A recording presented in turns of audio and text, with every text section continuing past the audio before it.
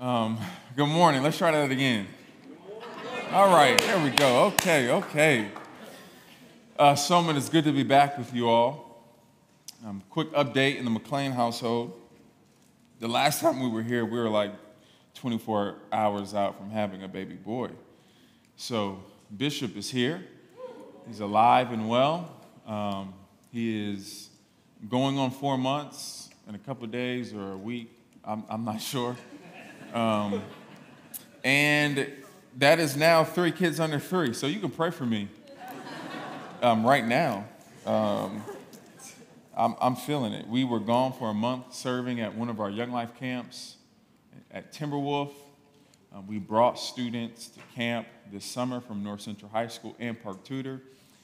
And we're gearing up for another ministry year 2 for Washington Township Young Life in this new iteration.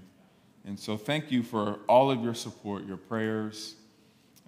We feel it. We feel your hospitality.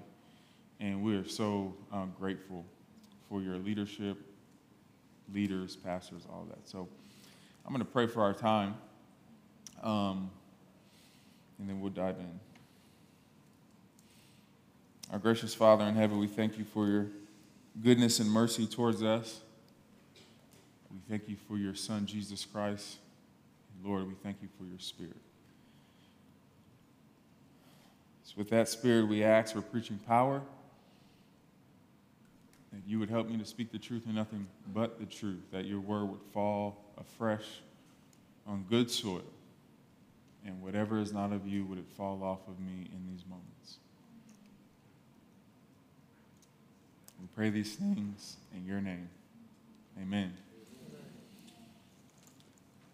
Look to your neighbor. Say, neighbor, you are still here. You're still here. That's right. That's what I want to preach about this morning. Psalm 22 is a word or words of encouragement when your darkest hour comes. And maybe you're not in your darkest hour. And I would say to you, tuck this sermon in your back pocket, because life will happen and that moment will come. Psalm 22 gives us words of encouragement, a balm, so to speak, for our soul in those tough and dreary days. There are very few things in life that cut across time and space. Rarely does humanity encounter moments that reach the doorsteps of all those from every genre, every creed, and every class. Modernity has created many chasms. It has created many distinctions between you and I. Money, education, housing, or lack thereof are many of the distinctions we feel bodily every day, you and I. These are the lines in society that have dramatically impacted one's experience, your experience in the world, for better or for worse. But there is something. There is something in the world that doesn't care how many schools you've graduated from, how many accolades or degrees you possess, what your social status is to your friends or coworkers. It doesn't matter what your bank statement says at the end of the month. There is one thing in life that has no regard for your address or lack thereof. It does not care if you're male or female, have a family, single or divorced. Friends, if you possess a body, if you possess a mind, if you possess a soul, then you are subject to its effects. You are prone to its appetite. It goes by many names. Most of us know it as suffering. Others title it despair. Past generations call it trials and tribulations.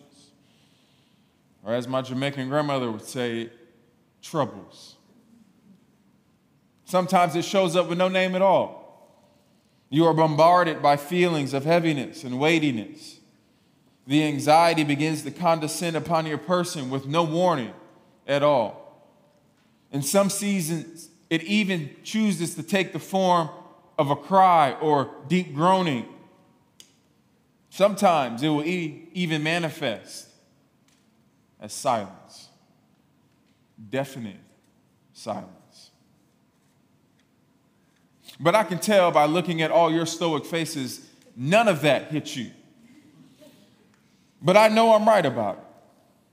I know that there are persons in this room traversing life, not knowing what tomorrow will look like, not knowing what your next hour will look like, playing back the trauma and hurt of one's experience and saying, Lord, why me?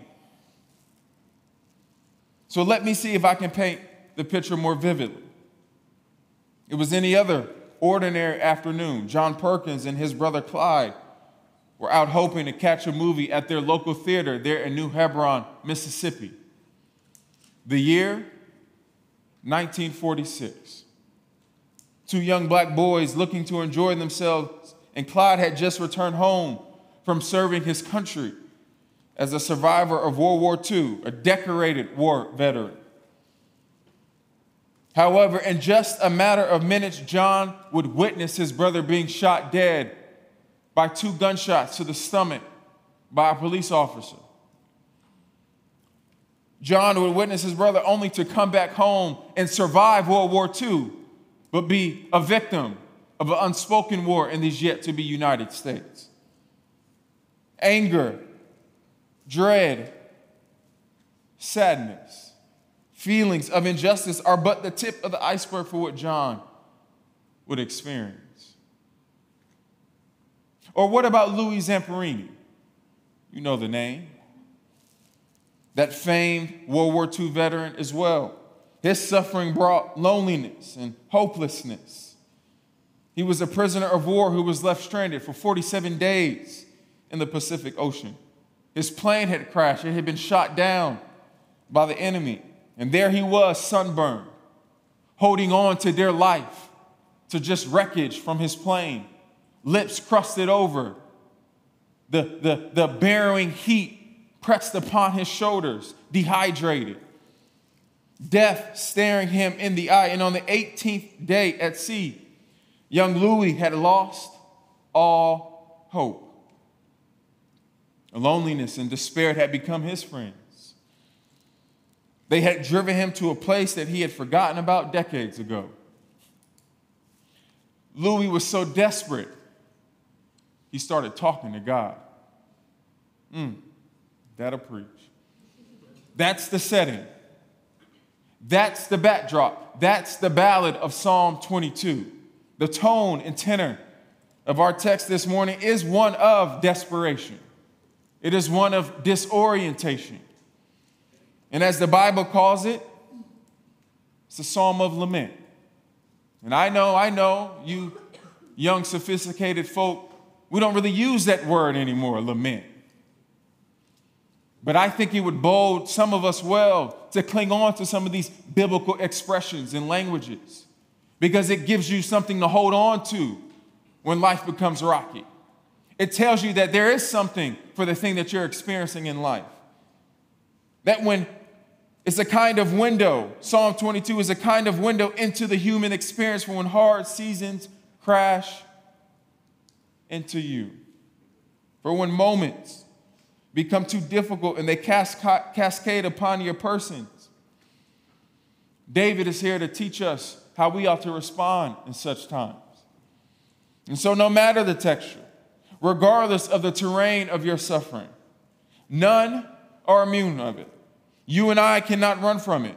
And you may not have endured the tragedy and the misfortune like John and Louis. But friends, I think that you are very familiar with their sentiments. You have lost loved ones. You have struggled with friends and family. You have been betrayed by your spouse. Some of you have struggled to keep food on the table, a roof over your head. Others have grieved and are still grieving the loss of unborn and born children.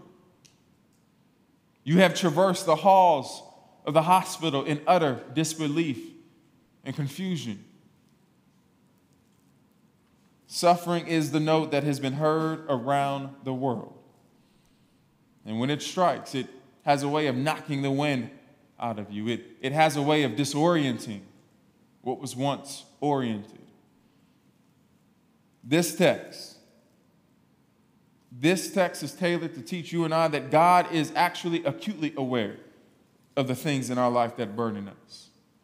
That he is more familiar with your suffering, despite what your suffering would have you to believe.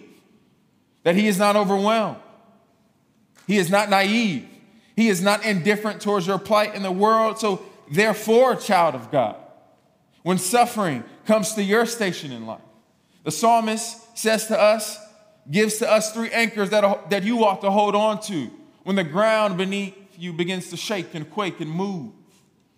As old folks say, this word will give you something to lean on to put all your weight on it, something sturdy.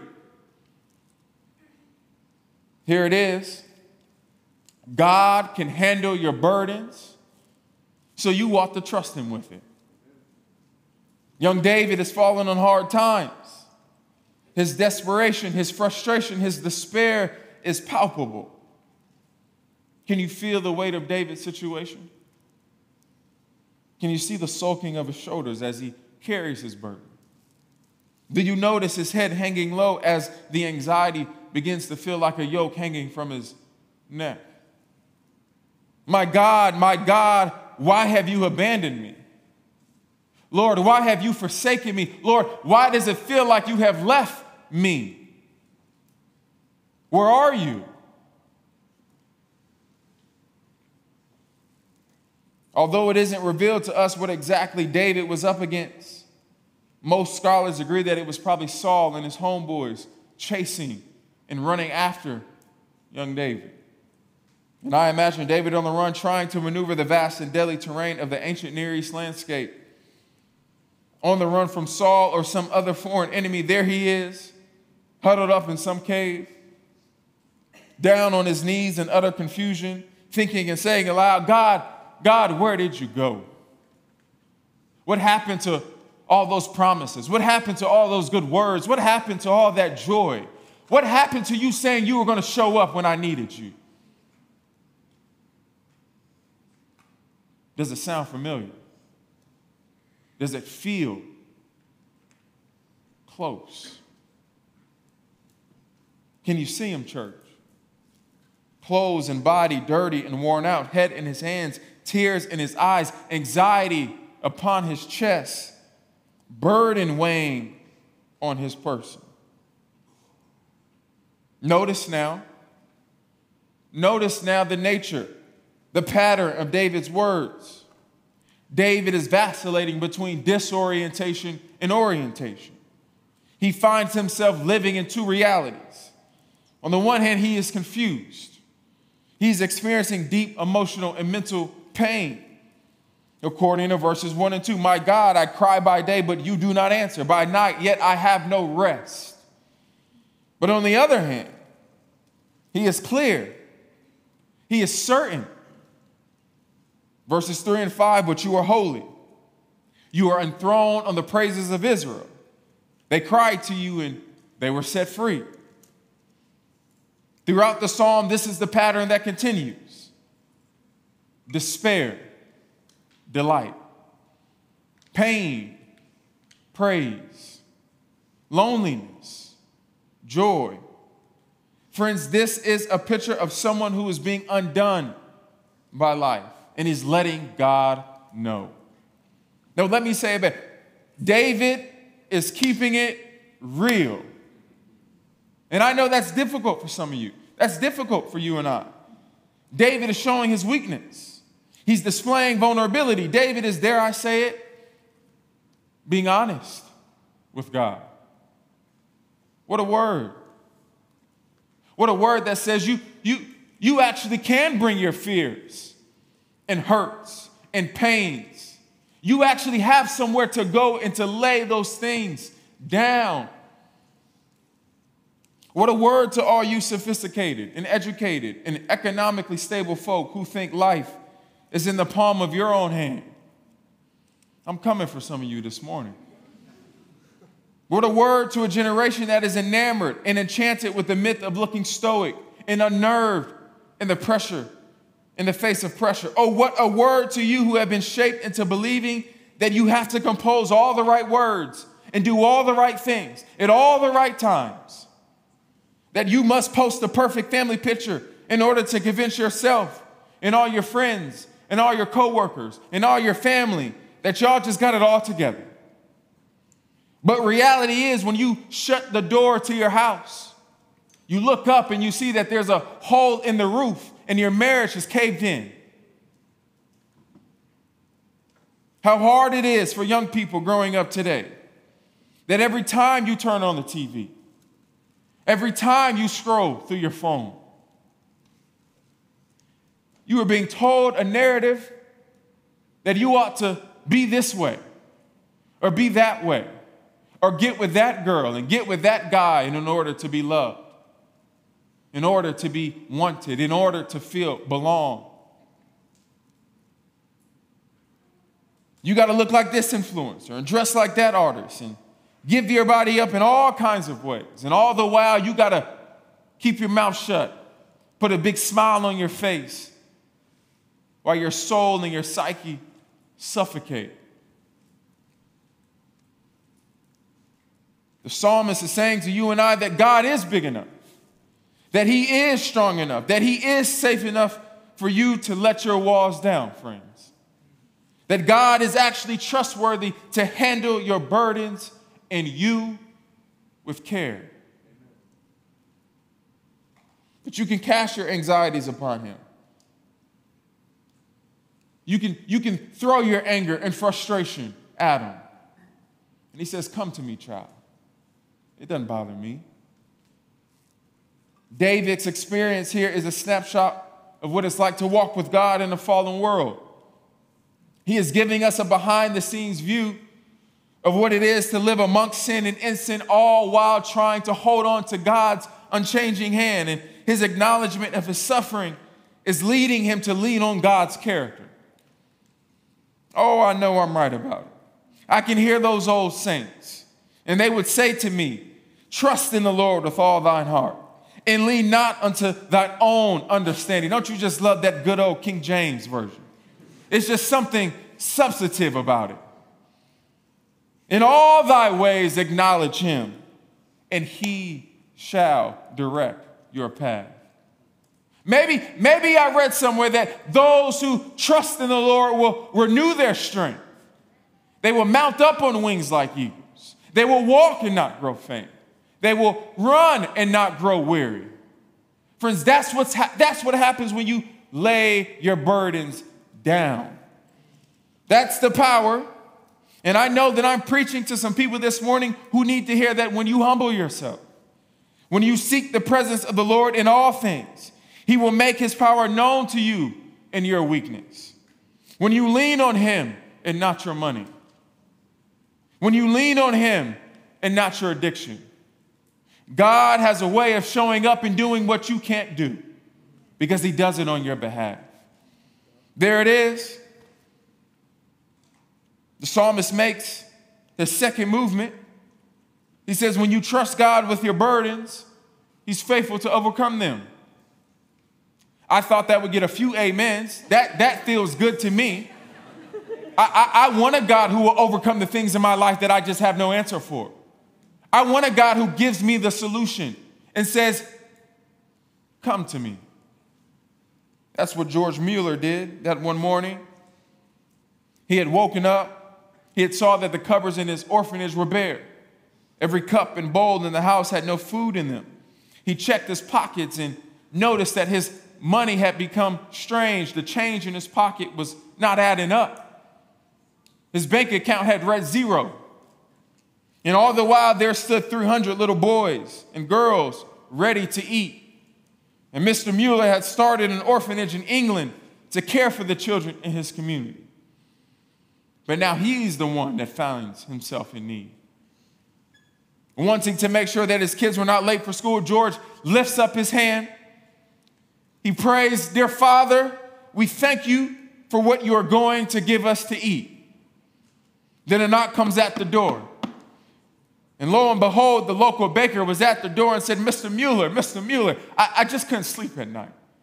I was tossing and turning, and something kept telling me, I think God was telling me I needed to bring some bread to you. So I got up at 2 a.m. and I started baking all this bread, and here I am to give you some bread because I think you need it. Oh, but it gets better. As soon as the baker left, there was a second knock at the door. It was the milkman. He announced that his milk cart had broken down right in front of the orphanage. Lord, help me. And he did not want for his milk to go to waste.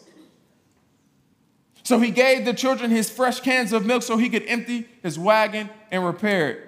Friends, all I'm trying to say is that God is on your side. That somehow, when you begin to open your mouth and go into that closet, close that door, and fall on your knees and said, Lord, I need you, something happens. Something happens when his people trust in God and his power and say, Lord, I need you to show up in my life. That's the pearl. That's the pearl hidden in the first half of Psalm 22.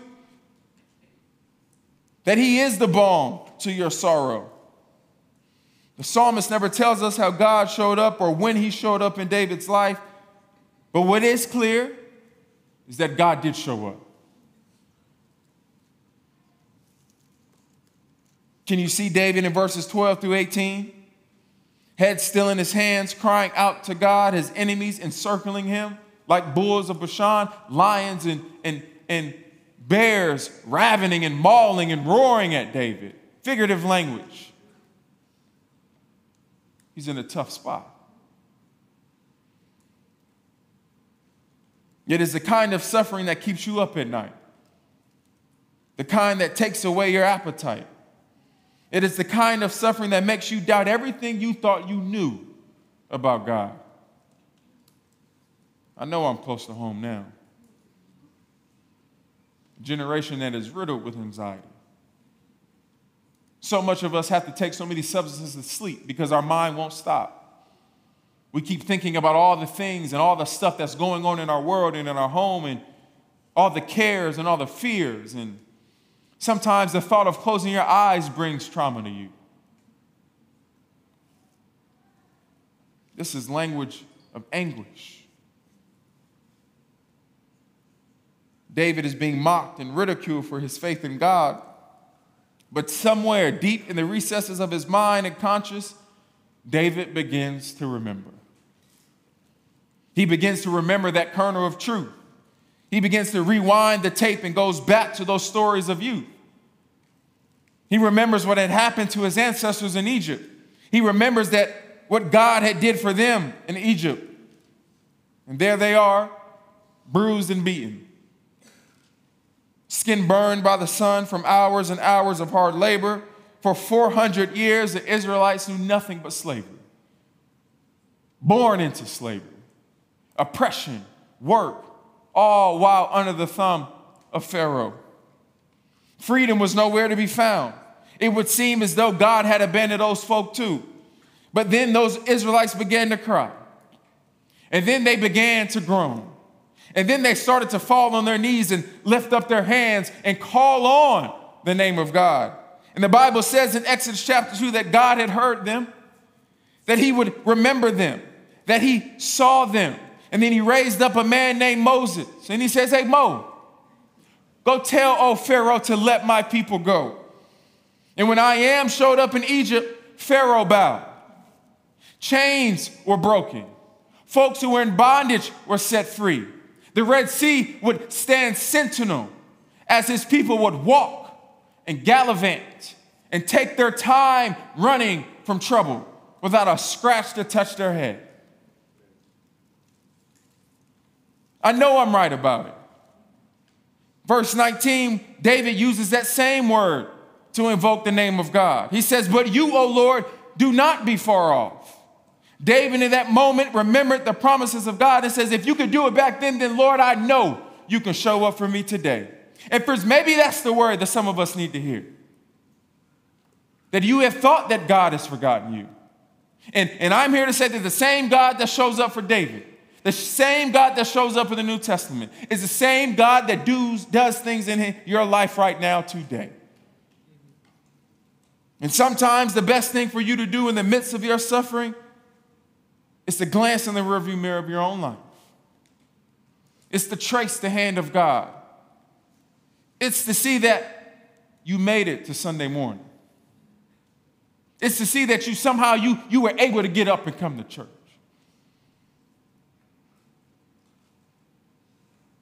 Clothes on your body. Food in your belly. You drove a car here. A roof over your head. Don't miss the divine and supernatural in the ordinary. So often we are looking for the supernatural to be this overtly an abstract thing. But God's goodness to you is the tangible things that he does in your life every day. And you wonder, Lord, Lord, where have you gone? And he could be saying back to you, here you are, alive and well. God's past actions is the proof in the pudding that God is a God who listens. And when the going got hard and when the darkness began to consume you, there he was, outstretched arm, and said, come here, child. Let me pull you from that muck and mire.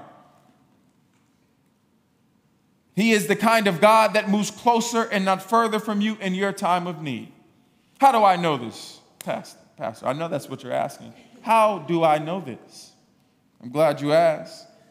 See, David's suffering is pointing to a much greater, more significant suffering. When we come to the New Testament, we quickly come to find out about a God who took on flesh and dwelt among us. I'm having fun now. He was way up there. And he looked out from his perch in heaven and he would see all the stuff that was going on way down here. And he said, you know what? I had enough. So he decided to come way down here and he began talking and walking and sitting with his creation. And in every way he was human while still being God at the same time. He was too familiar with betrayal by his closest friends. He too was mocked in the public square. He too was tempted in every way. He too was riddled with so much anxiety that when this brother prayed, blood dripped from his brow. He too was despised and rejected by men, a man of sorrow and acquainted with grief. But you know what else he did? He bore your sin. He bore the sin of the world. He took on your suffering. He took on my suffering. He was pierced for your transgressions. He was crushed by your iniquities. And it was way up there on that old rugged cross where they hung my Jesus. They hung him high. They hung him wide. They put a cast of crowns upon his head. They put nails in his hands. They put nails in his feet. They put a spear in his side. And he hung there with your evil, with your sin, with your suffering, with your mess, with your stuff in mind. Oh, my Jesus.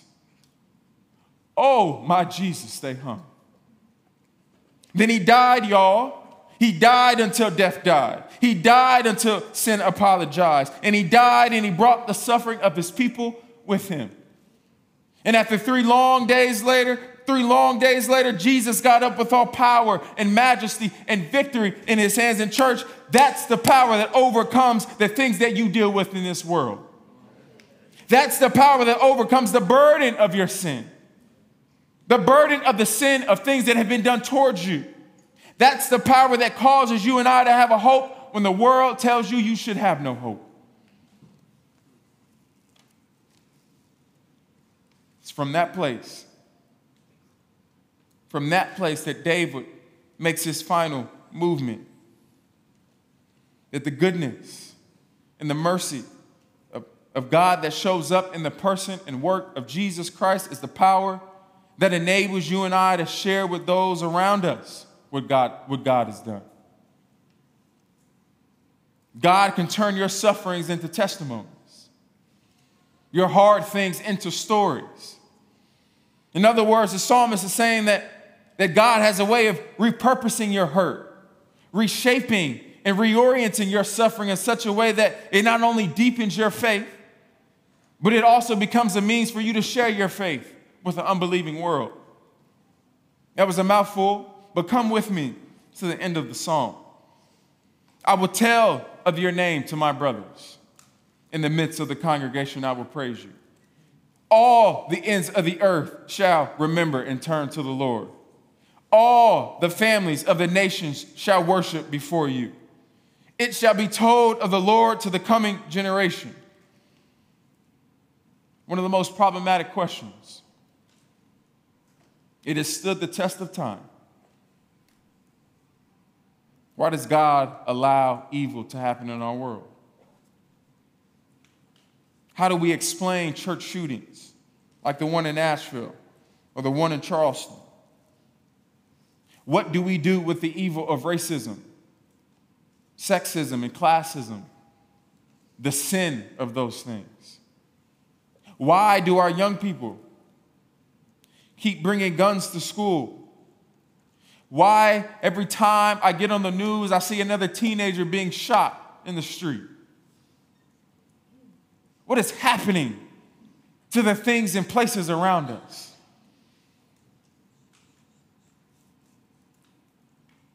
Friends, I don't know. And I would be very leery and cautious of anyone that says they have an answer to that question. But here's what I do know. I do know that God has gifted the world his church for times of evil. He has given the world a people who were born out of tragedy, whose foundation was built from suffering. And when your fellow neighbor or your loved one begins to raise the question, why, oh, why would this happen to me?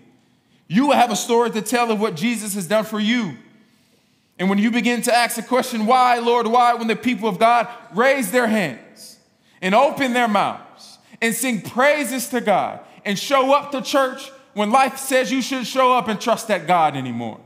When people of God begin to walk faithful in the world amidst hard things, an unbelieving world begins to say, who is that? How can that person do what she is doing or he is doing? How dare they have joy in their heart when life is crumbling around them? Friends, the unbelieving world sees that and says, I want some of that. When they begin to see you testifying and sharing how God has still been good to you, the world says, that's the hope I've been looking for. A hope born out of suffering. The hope that Paul says in Romans chapter 5 that produces a character, that produces endurance, that produces hope, a living hope. The reason churches like Covenant Prayers in Nashville and Emmanuel AME in Charleston, South Carolina, the reason why those folks can pray and forgive those who have brought evil to their doorsteps, the reason why they had the audacity to pay for the funerals of the person who brought such evil to their doorsteps is because they have casted their gaze upon the cross of Jesus. And they have come to discover that when the sun sets, the power and blood of Jesus causes me to see that morning sunshine. For it's Jesus with his body and blood secured a hope that says one day there will be no more tears. There will be no more mourning. There will be no more pain. There will be no more evil. There will be no more death. There will be no more gunshots. Babies dying. Folk going hungry. I thought I read somewhere that every knee shall bow. Every tongue will confess that Jesus is Lord. Friends, on the other side of your suffering is glory. Glory is your present. Glory is your future. Let's pray.